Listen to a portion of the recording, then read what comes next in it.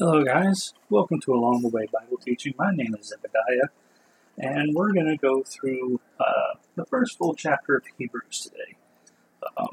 So get your Bibles open, and let's begin. Lord, thank you for today. Thank you for bringing those people onto this podcast that desire to look after you, and I pray that they have ears to hear and that you speak through me today. Thank you for what you're going to do in their lives. In your name, amen. So, last time we were together, I went over the first two verses of Hebrews. It's Hebrews chapter 1, verses 1 and 2. And we kind of talked about, ended up talking about the personality of God, kind of the character of God, who He is. And that's kind of what we got into. And honestly, the next two verses, that would be a total of 1 through 4, all kind of lead back to that. So we're going to go back to the chapter, and there's something that I don't know if it confused you guys, but I kind of wanted to clarify on something that I said kind of before we fully go into it. That is something that I said, which was that God's done speaking to us.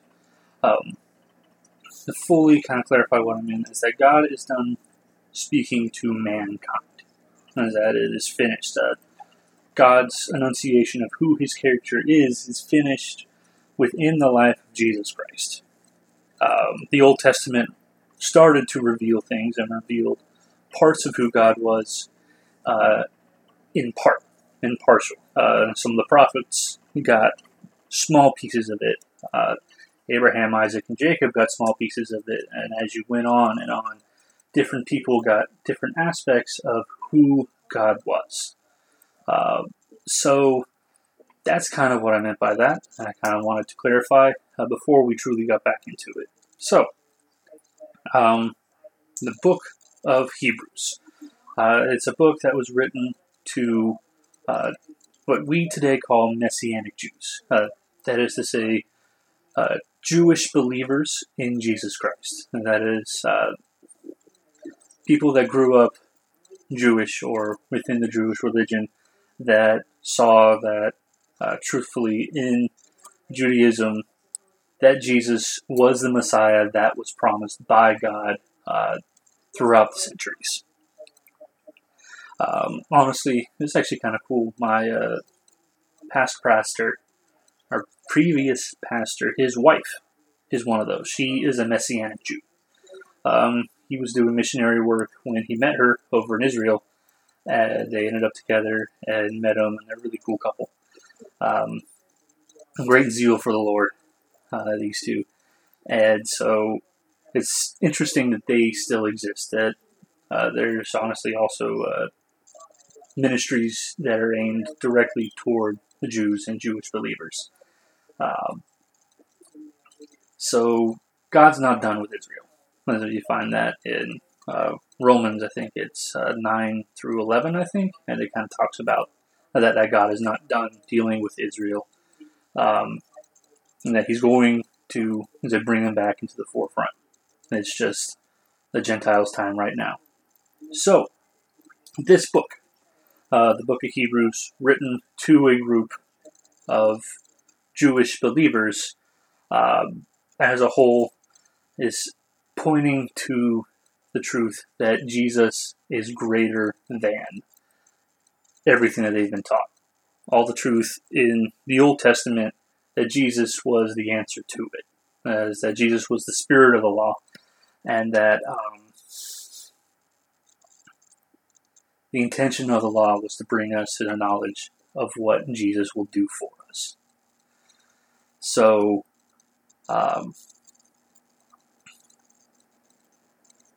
another thing that kind of happened that we see in a number of the other New Testament situations is that you have a group that are called the Judaizers, which are people that demand that it's the gospel and or it's Jesus and it's Jesus and something else. So which we find the kind of the verse for that would be Galatians 1, verses 6 through 9. I'll kind of read that It starts in verse 6. This I'm reading out of the New American Standard Bible. So I am amazed that you are so quickly deserting him who called you by the grace of Christ for a different gospel, which is really not another gospel, only there are some who are disturbing you and want to distort the gospel of Christ. But even if we, or an angel from heaven, should preach to you a gospel contrary to what we have preached to you, he is to be accursed. As we have said before, so I say again now, if any man is preaching to you a gospel contrary to what you received, he is to be accursed. Really, that is just to say that you simply need to believe in Jesus Christ to be saved. That it's not Christ and something else. And it's not Christ and the works of the Old Testament. It's not Christ and works. It's Jesus Christ.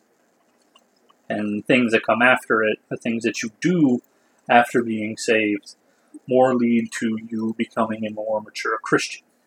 More mature, closer to Jesus, closer to his image, than things that you need to do to be saved. So, with those things out of the way, I'm going to read through this, and then we'll just kind of start talking about it. Was it Hebrews chapter 1, verse 1? God, after he spoke long ago to the fathers in the prophets in many portions and in many ways in these last days, has spoken to us in his Son, whom he appointed heir of all things, through whom he also made the world. And he, that is Christ, is the radiance of his glory and the exact representation of his nature, and upholds all things by the word of his power. When he had made purification of sins, he sat down at the right hand of the Majesty on high, having become as much better than the angels as he inherited a much more excellent name than they. So this first chunk is, this entire chapter is, as a whole, simple and it's very straightforward. As I kind of talked last time, the human author of this book is not shown. It is not said explicitly. Many believe it's Paul. I have a different belief, more that I don't think Paul wrote it, because I don't think God would have sent him to help out the Jews, but that's just my opinion. You can feel however you want. It's not a heaven or hell issue. So this, we're talking about Jesus. We're talking about his character, talking about what he did, and kind of what God did, and who he is. We have there in the first verse, God, after he spoke long ago to the fathers in the prophets, in many portions and in many ways. We talked about last week how God spoke to man about his character throughout time in different ways. He talked to Abraham, Isaac, and Jacob. He talked to them directly. He talked to them in dreams. Talk to them with an audible voice, the voice in your head. It's just different ways that God spoke to these guys, and he still speaks to us today to get us to come to him. That is to say that God speaks directly to individuals, sometimes in practical ways, sometimes in direct ways, sometimes through another person to bring individuals to God. And then we see there in verse 2, in these last days has spoken to us in his Son, or in the conversation of Jesus Christ, whom God appointed heir of all things, through whom God made the world. And he is the radiance of his glory, or Christ is the radiance of God's glory and the exact representation of God's nature, and upholds all things with power. when he made purifications of sins, he sat down at the right hand of the Majesty on high.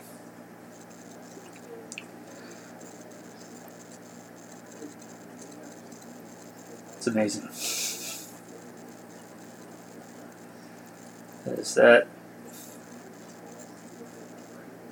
they're kind of talking about the Trinity here, or at least a piece of the Trinity. We don't have the enunciation of the Holy Spirit here. But God the Father and the Son talked about here how Christ is the radiance of His glory and the exact representation of His nature. Is that there's a phrase that we use that says that essentially watch what you say because your words can have a mind of their own. And we're made in the image of God.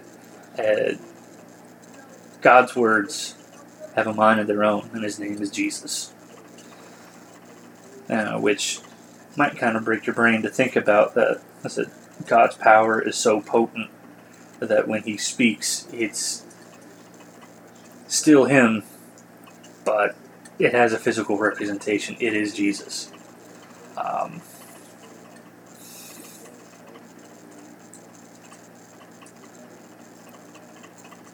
Having become much better than the angels, as He has inherited a much more excellent name than they.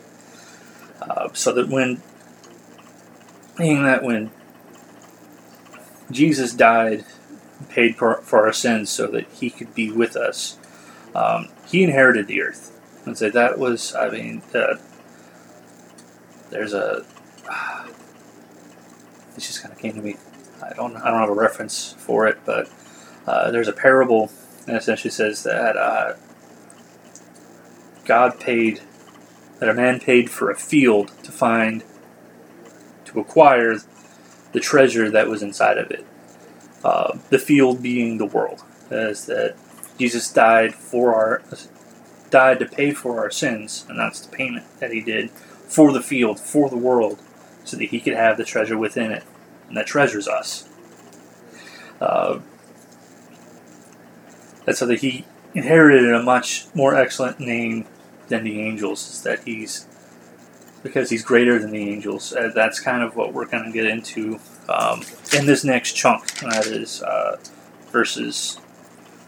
And you take it to 5 through 14. And you kind of call 4 is a bit of like a transition from verses 1 through 3 kind of being the enunciation of God's character, and then 5 through 14. So a lot of references to the Old Testament, which I'll give so that you guys can take a look at later on your own time, or just so that you can have reference notes for it. But we're going to get into that, essentially, that Jesus is greater than the angels, which it should come as no surprise. But, there are some today, you see, even in Christendom, that will worship angels or pray to angels for specific things. But we see here, we'll also see in the Old Testament, and even in the New Testament, when angels are shown, that they deny worship. They abhor being worshipped. Is that when a number of times you'll see that they'll appear to a man, and the man will fall down in worship of the angel, and the angel will tell him to get up. It's like, dude, you're going to get me in trouble, get up.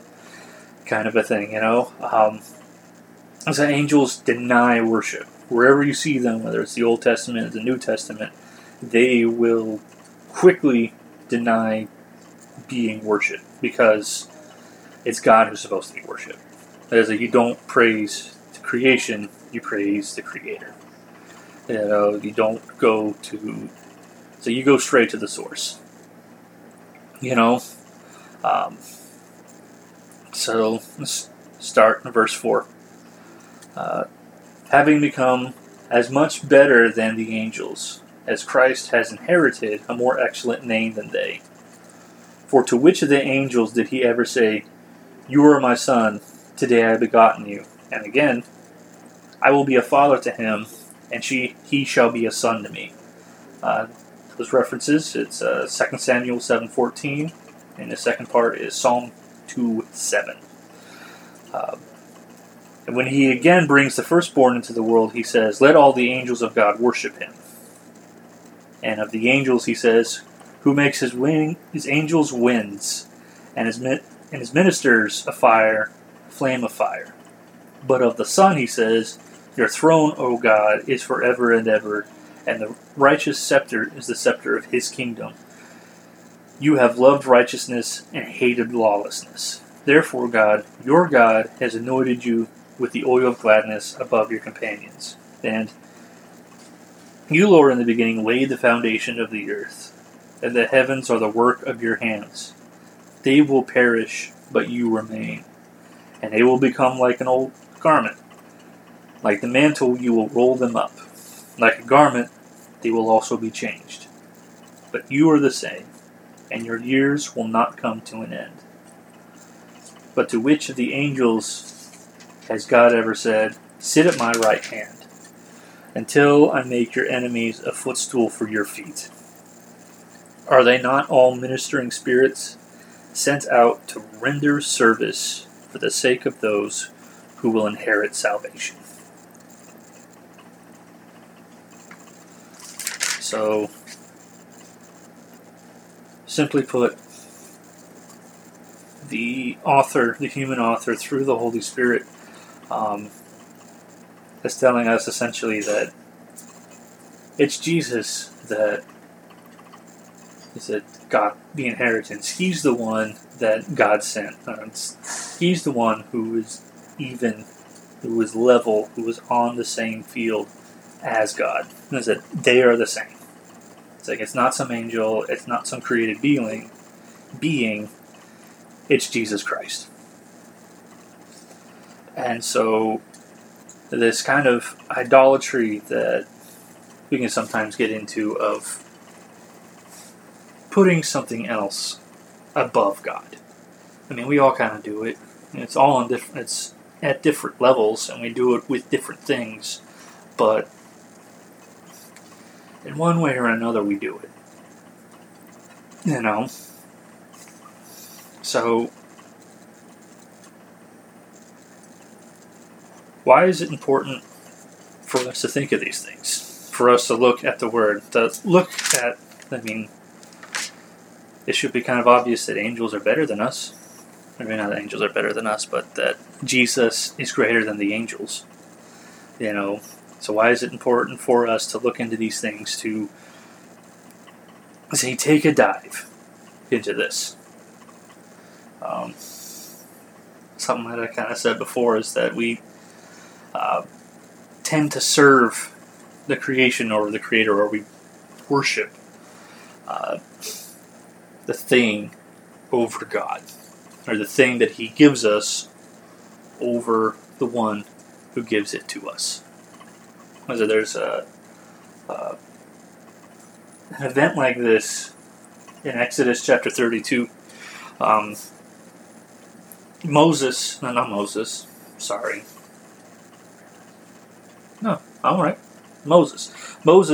to the mountain to talk with God to kind of bring the law back down. And while he's up there, the people didn't know what to do with themselves. They didn't have the guy who Moses was to talk to God, and they needed something to worship. They needed something to do. And so, with the help of Moses' brother, they created a golden calf. They created something to worship. You know, it's just that kind of picture that we see quite often of praising the creation over the Creator. That's why, as we're looking in this, that this is important. That it's important for us to look to God. Even though that the golden calf is a bit of like you might push it off. It's like, yeah, well, that's something that people used to do. People wouldn't do that now. I would kind of posit that that's not true. That honestly, even now in our Christian circles, people do that. That to some degree, in certain specific situations, that we still do that. Growing up, I had a number of essentially spiritual experiences. I think if you are a person that seeks after God, you will have them. That being that you're, say, a worship service, or you're listening to a preaching or a teaching, and God specifically taps you when something is said, whether it's in a song or if it's in a sermon. It kind of hits you and it stings. And that spiritual experience, that point of God speaking directly to you about a very specific thing in your life, creates an emotional experience. Spiritual experience creates an emotional experience. However, we have, say, something that I've noticed in Christian worship. We have the situation where it seems like people have had these experiences, but praise the emotional experience, or try to create and synthesize this emotional experience in a worship song, because they feel that it's the emotional experience that is God talking. That when you get emotional, that means that God is speaking to the room, which that's not the case. You get emotional because God speaks to you, and God directly speaks to you, because that truth hurts. It brings light to a dark place. It is uncomfortable when that happens. But the spiritual experience is not the emotional experience. They're not the same thing. And I think as Christians, it's something that we need to be aware of.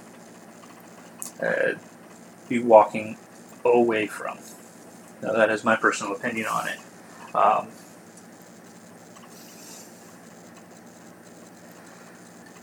As we see in Revelations 22, 8, and 9, we find an instance where John, one of the apostles, ends up worshiping an angel. As he's seeing all these intense and crazy things, and then an angel appears, and he falls on his face to worship him. And the angel kind of looks at him and says, dude, you need to stop. No. And I say, it's God that you worship, not me.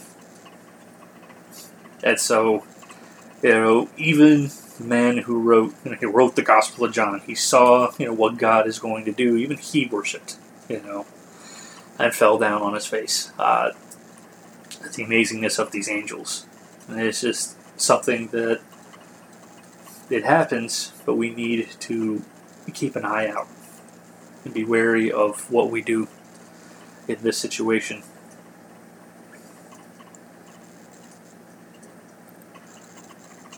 The other thing that we can kind of look at is just how amazing God is. And we see that we kind of looked over the last chunk there. That's verses 5 through 14 about how Jesus is greater than the angels. But we see there in verses 1 through 4, just that how expansive God is, how great the person that we serve is, how great Christ is. That is why we go over these verses. That's why we dig into the Bible, is so that we see who He is. And is that as Christians, as men and women of God, that as we seek after Him, we can show the world the love of God. And that's really what all this is about. And that's what Christianity is about. It's one beggar showing another beggar where he found bread.